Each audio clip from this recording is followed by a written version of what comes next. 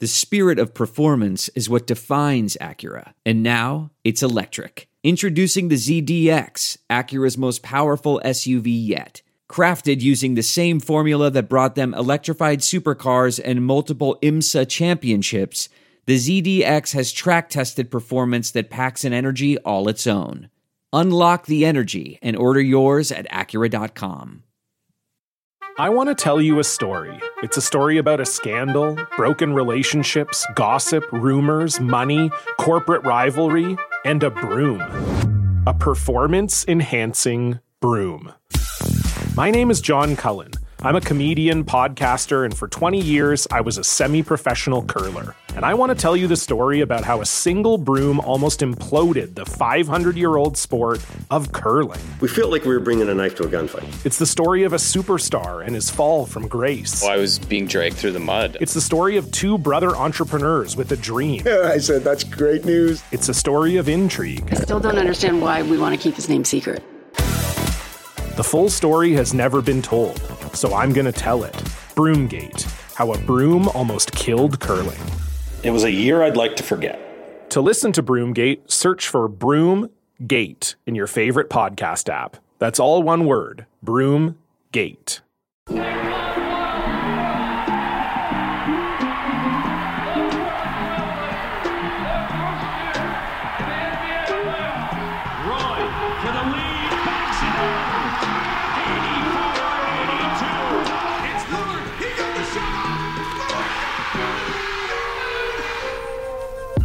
Welcome to the Church of Roy, a Sports Drink original podcast. Warning, today's show may include adult language. Now here are your hosts, Brian Wilcox and Steve Dewald.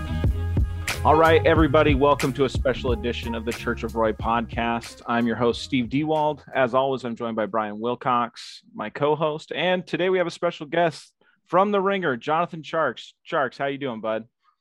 Good. When I saw your title at first, I thought you were like Church of Rookie of the Year. That's how my brain's been working. Yeah. Acronyms. I think that's kind of confusing, but I'll go for it. I think that's the whole point of why we named it that, because if the estate of Brandon Roy ever comes after us, we'll just say, this is the Church of Rookie of the Year. I don't know what you're talking about. So, Brian, real quick, how are you doing today, bud? Everything's good my way, man. About a week till the season starts. Mm-hmm. And excited to have Tjarks here and talk some hoops. Yeah, Let's do it. Yeah, fall's here. It's cold in the air. Rain's here, and the Blazers preseason is underway. Before we kind of jump into what's happened in the last couple weeks, I always find it interesting to talk to. I touch base with Tjarks usually, every couple months. Typically, we see each other at Summer League in the pre-COVID era. So I get his perspective on what's going on in Portland. Obviously, Damian Lillard dominated everything this offseason for the Blazers, as well as some of the coaching hiring stuff. Tjarks, what do you make of the Lillard situation from the outside? And what do you think the benchmark is that the Blazers have to reach this year? Kind of, what's the league pulse on what you think might be happening here? Well, I remember talking to someone the other day about this, like that game 5 in Denver. If you're Lillard and what was it, 55 points? Mm-hmm. I think it was. Yeah, 55 points. I think he scored the last 21 points for the Blazers or something absurd like that. How could you not be frustrated? How would that not leave a bitter taste in your mouth towards your teammates, towards the whole organization? Especially, right when Denver didn't have their second best player. And it's like, come on. So, of course, he's going to be frustrated. Like, how could he not have been? Especially given how old he is, how long he's been in Portland. So, I think that is pretty understandable. That's pretty normal in the NBA world these days that a star get frustrated like that. It didn't seem like he was able to put a ton of pressure on O'Shea, though. Yeah. Because O'Shea it was a normal offseason for him, right? They made normal offseason moves. They didn't make the, let's trade 5 first-round picks for Drew Holiday move, right? Mm-hmm. They just kind of do what they always did. Yeah. And so... Yeah, I think that's the rub here. I think that's what gives me anxiety about the situation is, it was business as usual this offseason. And the move they did make, or the move that we've kind of seen them build around here, is it's Chauncey Billups. Neil O'Shea comes out and says, we're not going to drastically change this roster. We believe it's a coaching issue. From what you've seen in the Blazers the last couple of years, do you think it's that, or like you said, do they need to make the 5 first-round pick trade for a complimentary piece for Lillard during this prime curve of his? I mean, it's hard to believe it's coaching, right? From the outside, it's hard to believe that could be enough. I mean, when has that ever really worked? Oh, like the team is the same, but actually we're just going to change the coaches. I think like people think of the Warriors. Oh, this is a team that the same. But it's easy to forget, like before Steve Kerr was there, Draymond Green was not an important part of their team. Mm-hmm. That happened at the same time. So they bring in Kerr, David Lee gets hurt, and Draymond plays like 25 games, and all of a sudden he's a starting power forward. Now you've got the Dynasty Warriors, right? Mm-hmm. Like that's when a coaching change can make a difference, when it's on top of a roster change. Mm-hmm. I mean, there's no Draymond Green waiting to perform on this roster, so it's hard to believe anything's going to change, really. Well, okay. Go ahead, Brian. You look back at some of the big jumps you've seen out of first-year head coaches, right? It's the Nick Nurses, the Steve Kerrs, the Ty Lues, and one thing all three of those rosters had in common, right, was you had almost a ready-made, or a roster was coming into its own as a championship contender. With Nurse, Nick Nurse got Kawhi Leonard. He had Kawhi Leonard coming on board, right? Which is pretty important. Probably a bigger deal. Yeah, it wasn't he wasn't taking this Toronto team and just push them over the top, right? There was something happening there that enabled these first-year guys to have that kind of level of success. So I think he echoes sort of our internal thoughts on the pod that it probably isn't just a coaching problem. Now, can I sell you on the Draymond Green light? And I think it could be a hybrid here. So existing on the roster, certainly how they've talked about Yusuf Nurkic, that's what their hope is. They hope Billups can unlock Nurkic, which we've been down this road. This is the whole thing of when he arrived here from Denver. And then also we've heard Draymond and the style he plays brought up specifically when they're talking about Larry Nance Jr. and what he can do off the ball. How do you grade the Larry Nance Jr. trade? Was it enough? I think I kind of know where you might go with this. And what do you see him being able to do as far as unlocking Lillard's potential in the postseason? Because that's really been the issue here, is he can't escape that pressure. Hey guys, it's Perry here to tell you all about the brand new app we've been using here on the Church of Roy called Spotify Green Room. Green Room is a live audio-only platform that is free to download and super easy to use.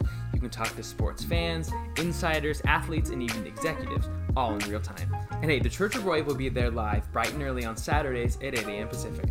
All you need to do is download the Spotify Green Room app in the iOS or Android App Store. Get it up, peeps.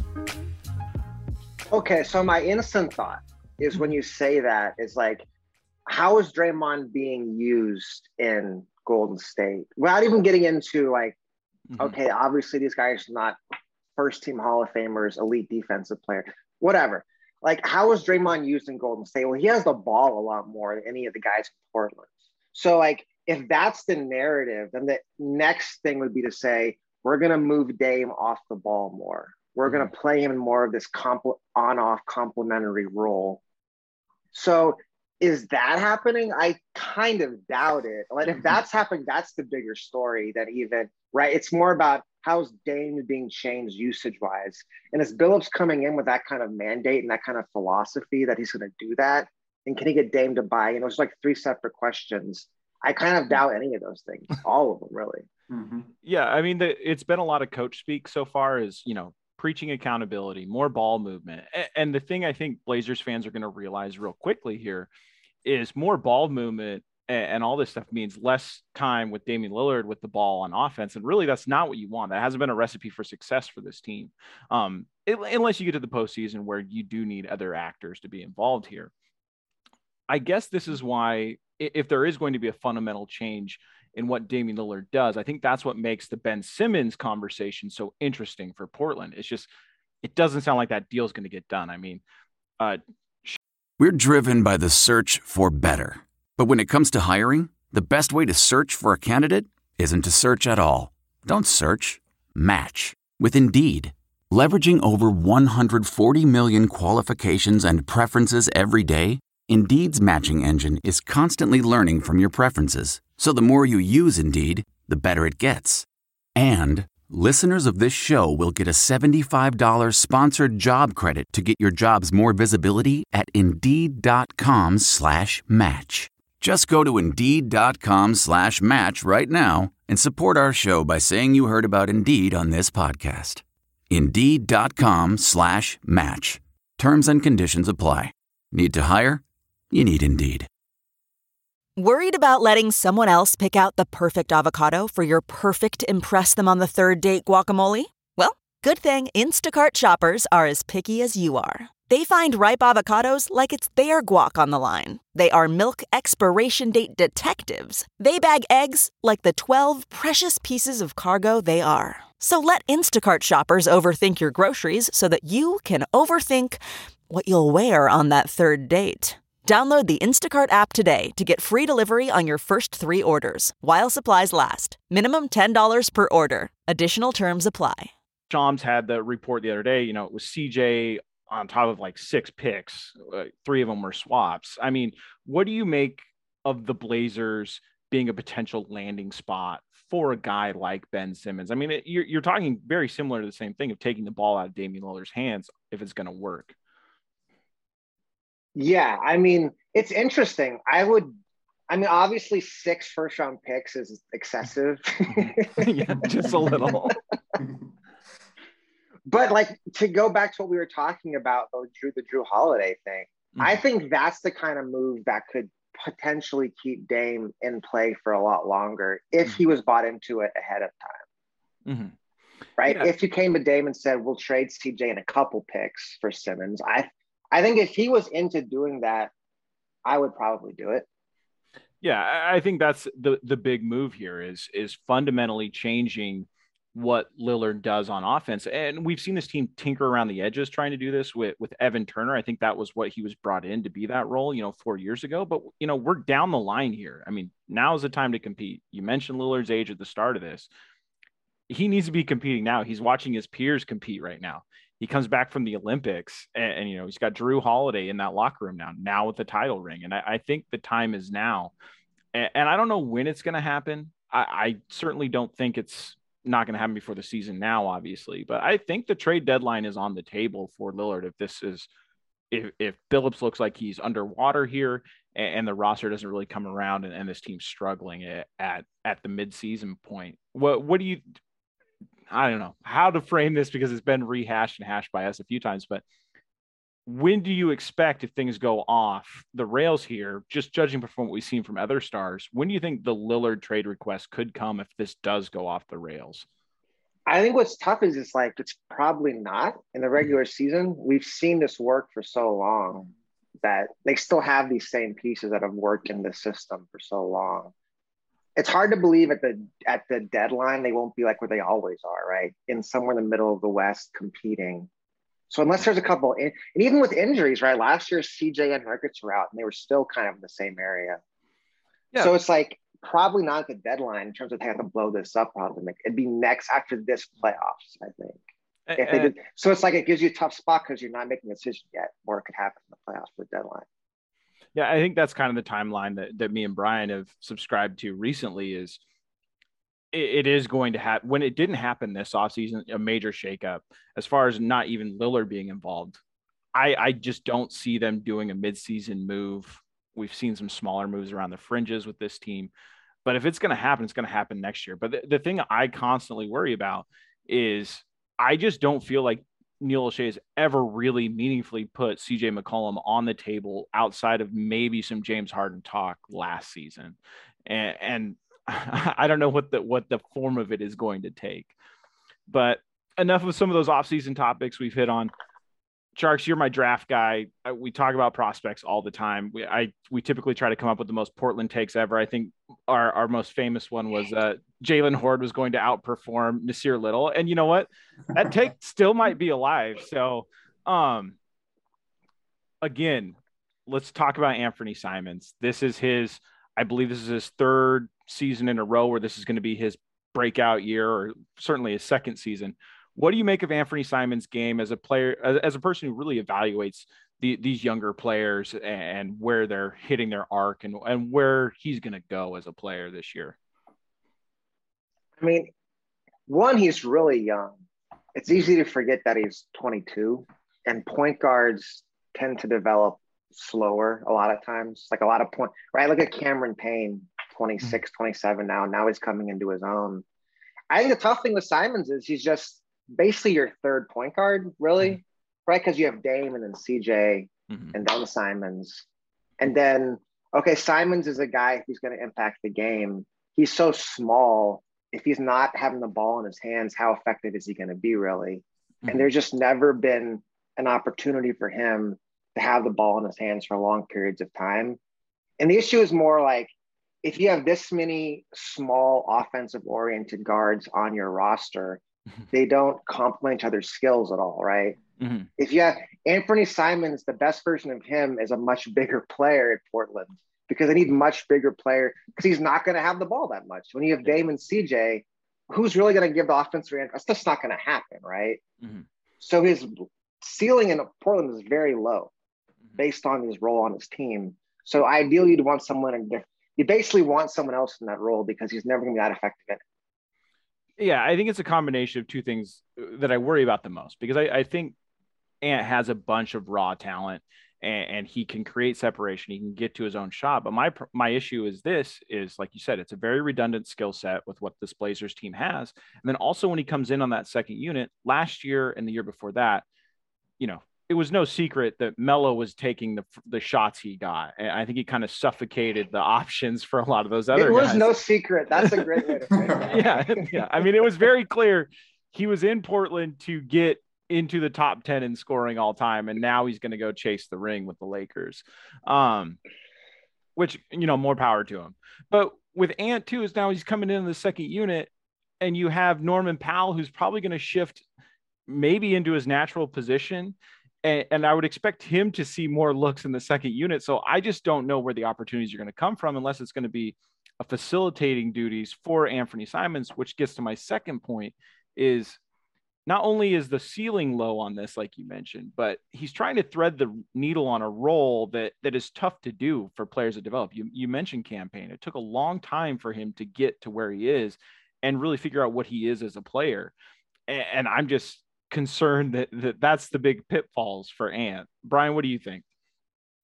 Well, I was going to ask Sharks, what's Simon's value? Like, looking from the outside in, is he perceived as still obviously a project, but a guy that does have a fairly high upside, or is he kind of just an afterthought and kind of washed out from the Dame, CJ, Norm, guard rotation that essentially Portland has?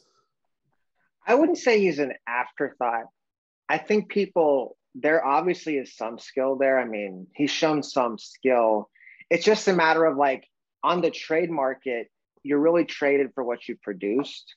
No one's going to like overvalue. People are thinking I might be able to steal Anthony Simons in a trade, right? Because he doesn't have a very big role in this team.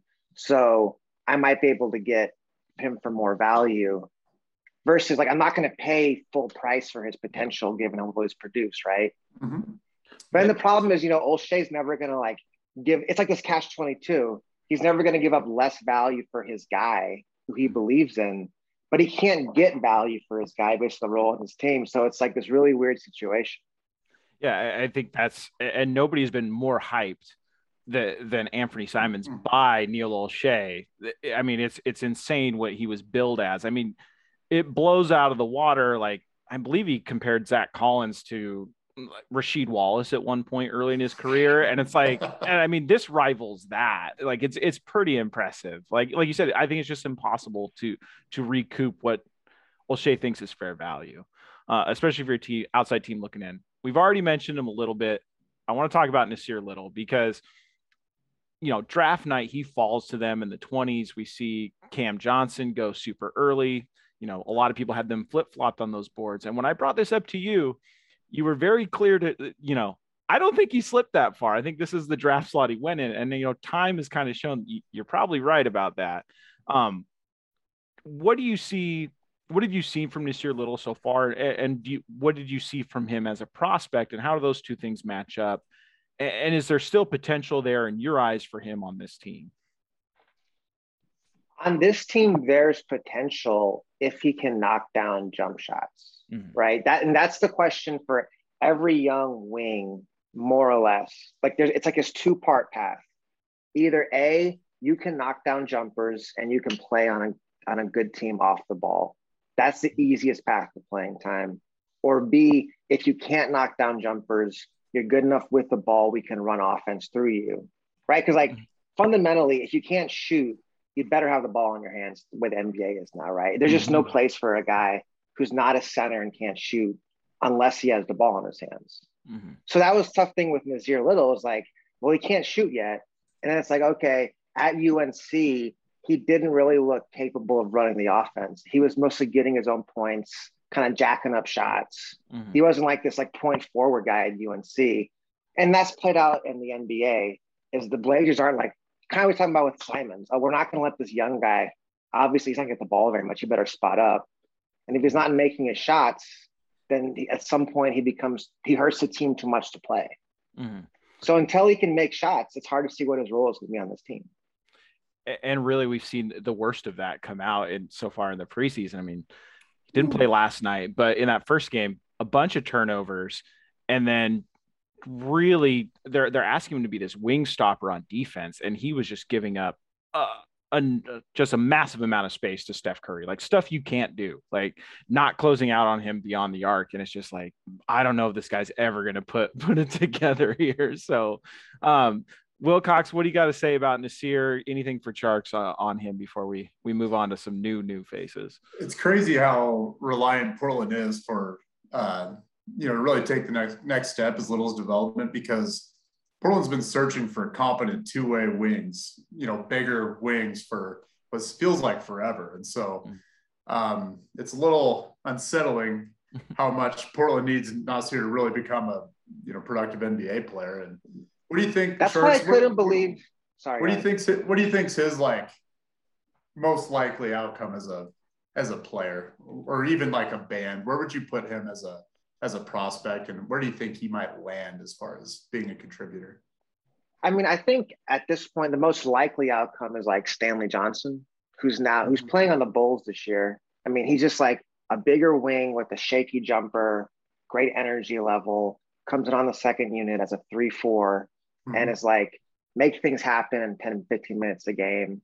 Justin Anderson is a guy that, as a Mavs guy, as I remember, I said that kind of role. And that kind of player ends up usually bouncing around the league. Rondé Hollis Jefferson, y'all had him last year, I think? Yep. We did. Same kind of thing. And then it's like either that kind of player, either he gets in a role where he gets the ball, which usually doesn't happen. Justice Winslow, right? Same thing. And now he's in his third team playing for the Clippers, or he bounces around the league, or he discovers how to shoot and it can't happen. RJ Barrett is a guy who really improved as a shooter. The RJ's obviously a lot more skilled than Nas. That'd be like the hope, is if he can somehow develop that shot. And it's hard to predict that a lot of times. Like in my experience as there's this line from do y'all ever see True Grit, the new one that came out like 10 years ago with what's his name? Jeff Bridges is playing the sheriff. Yeah. And then the girl comes in, the main character, and she's like, Sheriff, come chase down this guy. I got some money coming. And he goes, sister, I don't believe in checks that are coming. Like, and a couple other things he says. And he's like, that's kind of how I feel about wings who can't shoot. It does happen, but at this point, I'll believe it when I see it. Yeah.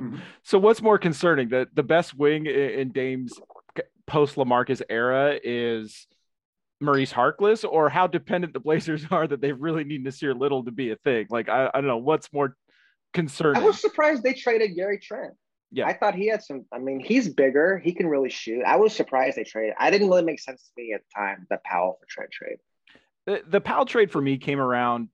Initially, I was terrified because I thought it was just an optics play by the Blazers that, we don't want to have to match a Gary Trent huge contract after the debacle that was the Allen Crabbe situation. So they get Norman Powell, and if Norman Powell walks for too much money, then go, he's unrestricted free agent. We couldn't do anything. Because we've seen Olshey kind of really make sure he's in a safe spot narrative-wise with players like that. Speaking of wings, new guy, you're down in Texas. What can you tell us about Greg Brown III? A lot of people hyped up his his pre-college resume, being a top 10 recruit. And I kind of went down that rabbit hole. It's not really pretty. The only person who signed a bigger contract than what they came in the league at that was a top 10 recruit that fell into the second round is Gary Trent Jr. He's the only one to sign his name to a bigger contract. So any thoughts on Greg Brown, or was that not on your radar when you were watching the draft? For the draft? No, because I went to UT, so I watched him a ton. Oh, okay. I even followed his recruitment in high school. He's an Austin guy. So It was a big thing for like 3 years. They're like, Shaka's got to get the Austin kid, Austin 5-star, 5-star wing, blah, blah, blah. He's the guy who can get this program back going if Shaka can get him, which, long story short, it never really works in college. If you're one recruit away, that guy's never going to save your program. And it certainly wasn't Greg Brown, I'll tell you that. Yeah. He had a tough year. Okay, so I remember a couple NBA guys texting me about this in terms of his assist to turnover ratio at college. It was like historically bad. Mm-hmm. I've never seen a perimeter player have such a low assist to turnover ratio. He's a great athlete who can't shoot and is learning the game of basketball. I mean, he's kind of like Nas Little, and it was really tough for him because I don't know how much y'all follow this. Towards the end of the season, he ended up getting benched. Mm-hmm. He basically didn't play in the NCAA tournament. He got benched for Kai Jones. So he started over Kai Jones all season. He gets benched for Kai Jones in the Big 12 tournament, and he freaks out and plays 5 minutes. It was a whole thing. Yeah. But I mean, he's just a young guy with a ton of athletic ability that has to learn to shoot. Hey guys, it's Perry here to tell you all about the brand new app we've been using here on the Church of Roy called Spotify Green Room. Green Room is a live audio-only platform that is free to download and super easy to use. You can talk to sports fans, insiders, athletes, and even executives, all in real time. And hey, the Church of Roy will be there live bright and early on Saturdays at 8 a.m. Pacific. All you need to do is download the Spotify Green Room app in the iOS or Android App Store. Get it up, peeps. Yeah, I think, if I remember right, because I paid a lot of attention to that when I saw the turnover stuff. I think he had 30 turnovers before he had his first assist, which is unheard of. But yeah, it's crazy to think that, Texas runs into this first round matchup where, typically when you're playing a smaller school like that. I can't even talk about it. Yeah, come on, Tjarks. Let's dig it up. That was horrible. Yeah, well, it was the worst game of all time. Oh my God. I'm a Gonzaga person, and they just led us along right to the end and then just got slaughtered by Baylor. So I don't know what is more painful. I don't want to hear you complaining about having the number one team in the country. I don't want to hear any complaints about that. I mean, it's the best player in the country this season. Let's relax. Is Chet Holmgren early on number one on your board right now? If you had a board for I haven't seen enough to say. Okay. I haven't watched Paolo enough to really say. I say buy in now. I'm fully bought in already. Okay, so. Chet, as by the way, he's the first American white player to be number one in his class since Josh McRoberts. Oh, well. So there's a stat for you. Maybe a future Blazer. McBob, man, Blazer legend. So listen, I want to rewind 1 year. So we're in the last year of the Robert Covington experience here in Portland. And, on paper, this is the type of player you want to bring in, put next to Damian Lillard, shore up your defense. I think the big thing that Portland ran into and learned a lot was Robert Covington raises the ceiling on a defense, doesn't necessarily raise the floor. He's a good team defender, but they were asking him to be a one-on-one stopper, not really what got him on that all defensive team. Yeah, he's more of a small ball big man, really, covering the floor and helping rotate. Yeah. So yeah, he's not. I mean, it's crazy. The bubble. Did they watch the bubble? He was not stopping anyone. One guy. I don't know. Well, hey, allegedly they went after Aaron Gordon first, and then they just took the same offer to the Rockets. But anyway, so the Blazers give up 2 first-round picks. If he walks this year and the Blazers don't make it out of the first round, and we're looking back at this, 2020 draft, 2021, there's a couple players I'm already thinking of that are going to keep Blazer fans awake at night as far as, I can't believe we traded this for 2 years of Covington. And now these guys have hit. Specifically, I want to talk about Saddiq Bey, who seems like he'd be an excellent addition to this team right now. And then also Isaiah Stewart, same situation. 2 guys that went past were on the table when the Blazers would have picked if they hadn't traded for Covington. anybody from that 2020 class post them that are poised for a breakout in your eyes? I'm looking at it right now. Well, I mean, 28, Jaden McDaniels. He was great in Minnesota. I think that's the breakout guy. I think he'll play for Minnesota this year 30, 35 minutes a night. They're starting 3, they're closing 4. He's really, I think he's got like top 5 talent. I love Jaden McDaniels. He's awesome. That's the other guy. But I mean, Sadiq Bey is the obvious one because he's at 19. Bey and McDaniels. Like, to be fair to O'Shea, I think there's going to be a lot of GMs regret passing on Bey and McDaniels. No Poku love? No Poku love here? Maybe. If nothing else, he's fun as hell to watch, right? Well, Poku would never have played for the Blazers, though. Talking about, there's just no way they could have put him on the floor. That was a little tongue in cheek. If we were rebuilding, it might be fun to watch, but you don't want to see him on the floor with Dame. It might not be too far away, so let's not get too far ahead of ourselves here. As far as looking, let's zoom out from the young players. When you look at the Western Conference, where do you put the Blazers in relation to, your hometown Mavs and some of those other teams that are competing for home court advantage, or at least we like to think that the Blazers are in position to compete for home court advantage? What do you think of the Blazers this year overall? Well, I'm going to pull up a list of teams so I don't forget anyone. Just going to say it. No worries. Like, you go these things, you forget one team doesn't even make sense. Yeah. The standings, the Western Conference. I think. Oh, go ahead. Sorry, go ahead. No. The team I always forget about is, I forget about the Grizzlies, and I make like a conscious effort to make sure I bring them up because there's a lot of young guys on that team I like, and I like Jaren Jackson Jr. a ton, going back to watching him play at Hoop Summit here in Portland. But yeah, I would say I'd put them in that range of I think the 4 seed is in range. I don't think it's impossible.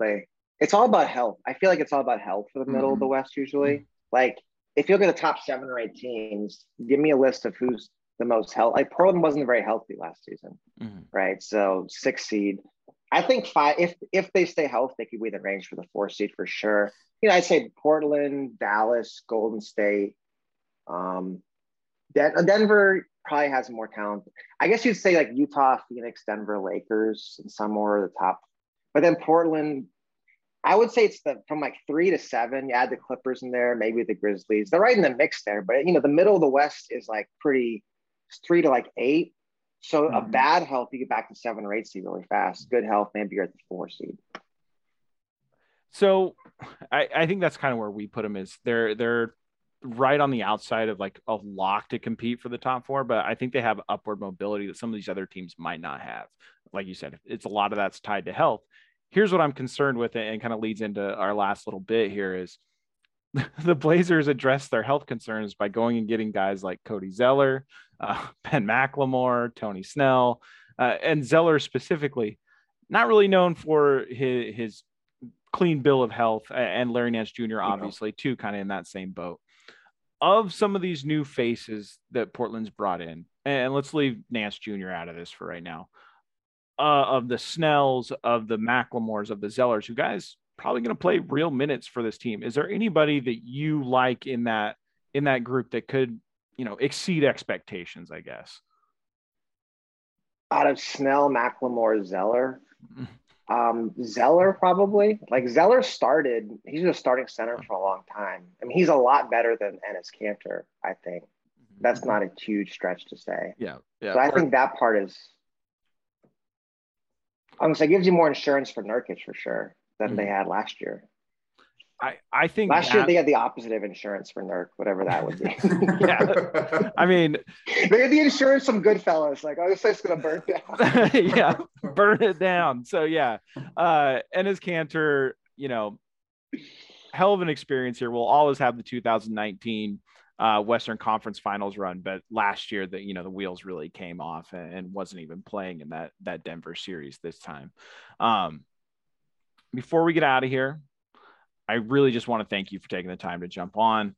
I've been a huge fan of your work, and you're always someone I look forward to seeing when we go to these type of events, and we're both in the media rows. So thank you, Tjarks. Yeah, anything to plug coming up that you want to get out there, get out to our listeners?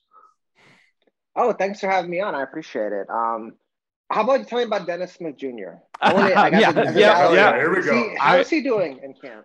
Are people talking nice about him? So of the 4 guys they brought in, I would say what I've been hearing is Dennis Smith Jr. is getting the most positive reviews. I will say in the preseason, it's just been so disjointed. I think you have a new head coach. This was Billups. His first preseason game was the first game he's ever coached in a head coaching capacity ever. So it hasn't been great. But Dennis Smith Jr., I think what's weird to me, and maybe I missed this when he was a prospect, is they're really billing that he can be this, athletic defender. And I just don't think that was ever something I ever saw on his resume. I guess, what do you remember from the Dennis Smith pre-Luka experience in Dallas? I mean, he was just a young, raw point guard learning the game, not a great shooter. It was a tough spot. Team had no real talent, really. Mm-hmm. I could see it like this is his 3rd team. I think he's in year 5. This is the year. It's like, if I want to stick in the league, maybe I have to really commit to playing defense. That's not inconceivable. He has the athletic ability to be a good defender. I would say he has like Eric Bledsoe, like athletic ability, not quite as long though. So it's theoretically possible. He's like, if I want to stick in the league, he didn't play any defense in Dallas, but he's a young point guard who had the ball in his hands. Those guys pretty much never play defense as a rule. So we have veteran point guards who don't play defense. So don't single out the young guys now.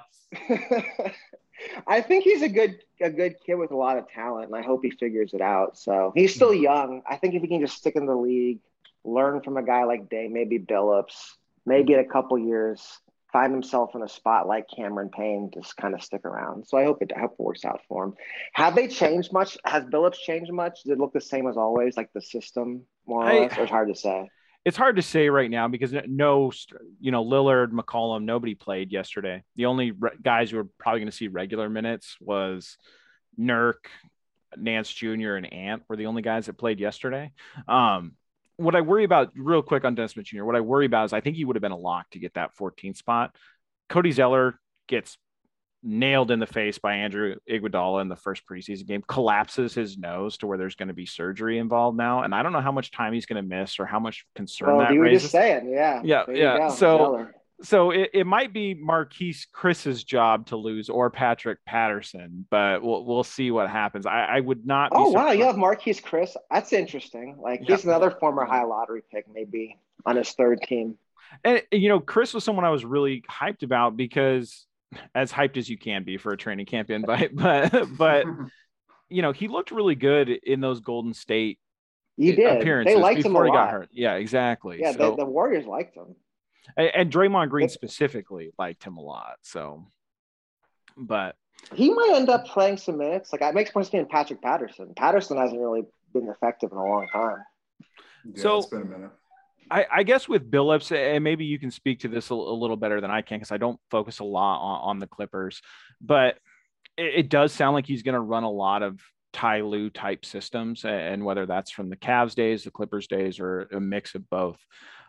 Where do you see, I guess, does that in your eyes raise the ceiling on a guy like Dame, or is there more potential for CJ McCollum to thrive in that type of system? Or I guess kind of my homer pet pick is Norm Powell. I think could really thrive in that type of system and do a lot of the same type of stuff they were asking Paul George to do. A poor man's Paul George in Norm Powell. That's interesting. I think Lue had always done a really good job of maximizing his best players. Mm-hmm. I think he's done going back to Cleveland and LA. He also went small a lot. So that'd be interesting to see how much Billups buys into that. Ty Lue was one of the first coaches to really downsize, and he's playing as well as it were. I'd say the best example is Ty Lue on the assistant 2 years ago at Doc Rivers, and Rivers played Montrezl Harrell the entire series. Yeah. So even though Ty Lue going small is more conventional now, a lot of coaches wouldn't do that. So I'd be interested to see what a Ty Lue it's probably unfair to call him like Chauncey his mentor because they're pretty close to the same age. I think they're more like peers. But I'd be very interested to see how much Ty Lue's, if he's going to have influence, is like how flexible is Chauncey going to be? Ty Lue's super flexible, super aggressive in playoff series, and he's not afraid to change up really, really quickly. Like in that, the Mavs Clippers first round last year was a great example. He went from the rotation in game 1 to rotation in game 3 was completely different. He flipped like 3 or 4 guys' roles in the span of one game, which is really rare for an NBA coach. And I think that maybe that would be I'd be most interested in if Billups is going to be a very aggressive playoff coach. Would you say Stotts was aggressive with matchups, or was he how would you place him on that spectrum? I think he was that was probably the main criticisms of the Stotts era was his, rigidness, and he continued to just try the same thing and try to break through the wall that way. And so it's actually kind of nice to hear that Billups might, if he coaches like his buddy Lou, we can anticipate some more chess being played rather than just trying the same thing until we're down 4-2 and the series is over.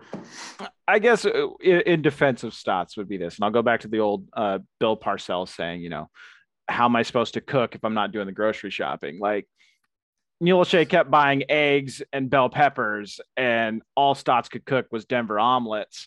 And maybe he wanted to make something else, but there was just no flexibility with this team ever. I mean, you had redundant skill sets across the board, similar type players. And with Billups, if he does pivot to a smaller lineup, but like similar to what Lou has done, I don't know if it's by design or it's just, that's just how this roster is built. Like if something happens to Nurk and Zeller doesn't live up to expectation, you're probably looking at a significant stretch where Larry Nance Jr. is probably your starting center. And that's crazy to think about, but also could unlock a lot of potential, if Billups really does follow that Lou blueprint here.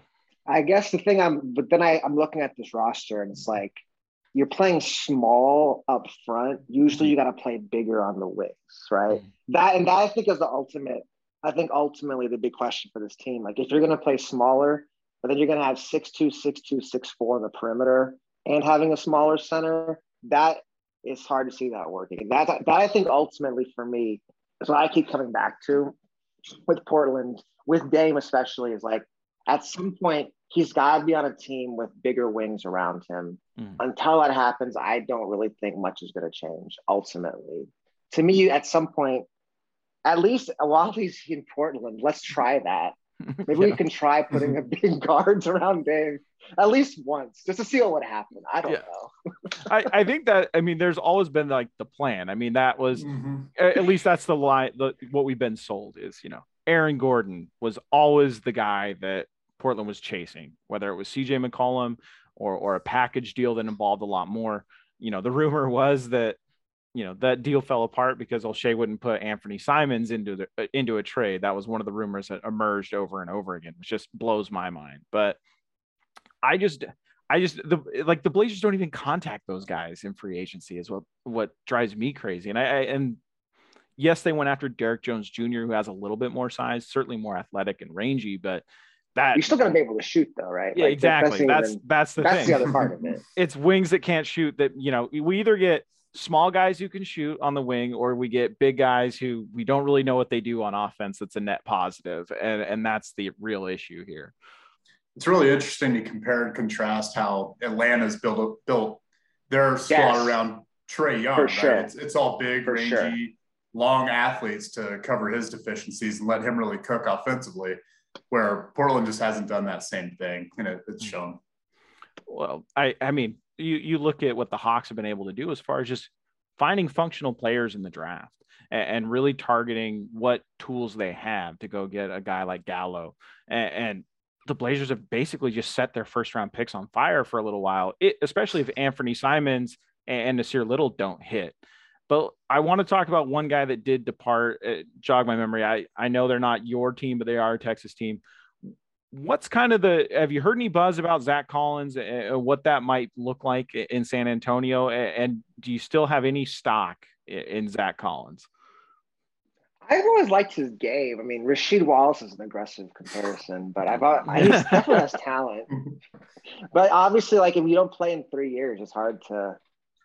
Sure, like if you had stock in him, now it's a penny stock. At this point, you might as well hold on to your stock, right? There's nothing to gain by selling it anymore. Yeah. So, I mean, I don't know. Like, is he healthy? I don't think he's in the preseason healthy right now. So, yeah, I think he's gonna be out for a couple more months. I think I heard from you initially, because I think you were at the game that he dislocated his shoulder. Because That's right. I was in Dallas. Yeah. I think you messaged me right away, and I'm like, oh no. So, and then I flipped it on. I was like, oh crap. God, that was like what, 3 years ago now? Yeah, I know. And he really has played like a dozen games since then. So it's been tough. Last guy, Moses Brown, another person you messaged me about.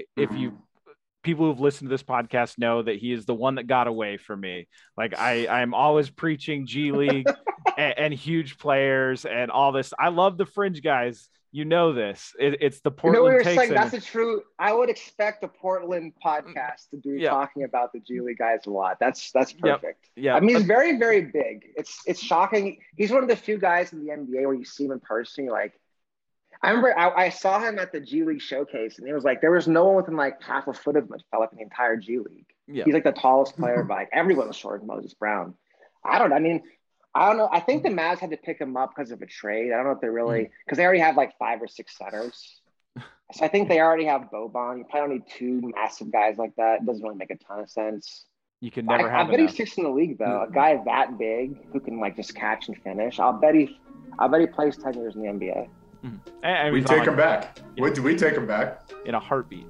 Hey, look, running out of backup centers. You never have enough for those, I guess. Yeah. All right, man. That was I had a great time. Thanks for having me on. All right. Thanks, Tjarks. I appreciate it, man. Thank you. Thanks for listening to this episode of the Church of Roy podcast. If you like what you've heard, go ahead and subscribe to the show wherever you download your podcast. You can follow us on Twitter at Church of Roy Pod, and be sure to check out our live show on Spotify Green Room every Saturday bright and early at 8 a.m. Pacific.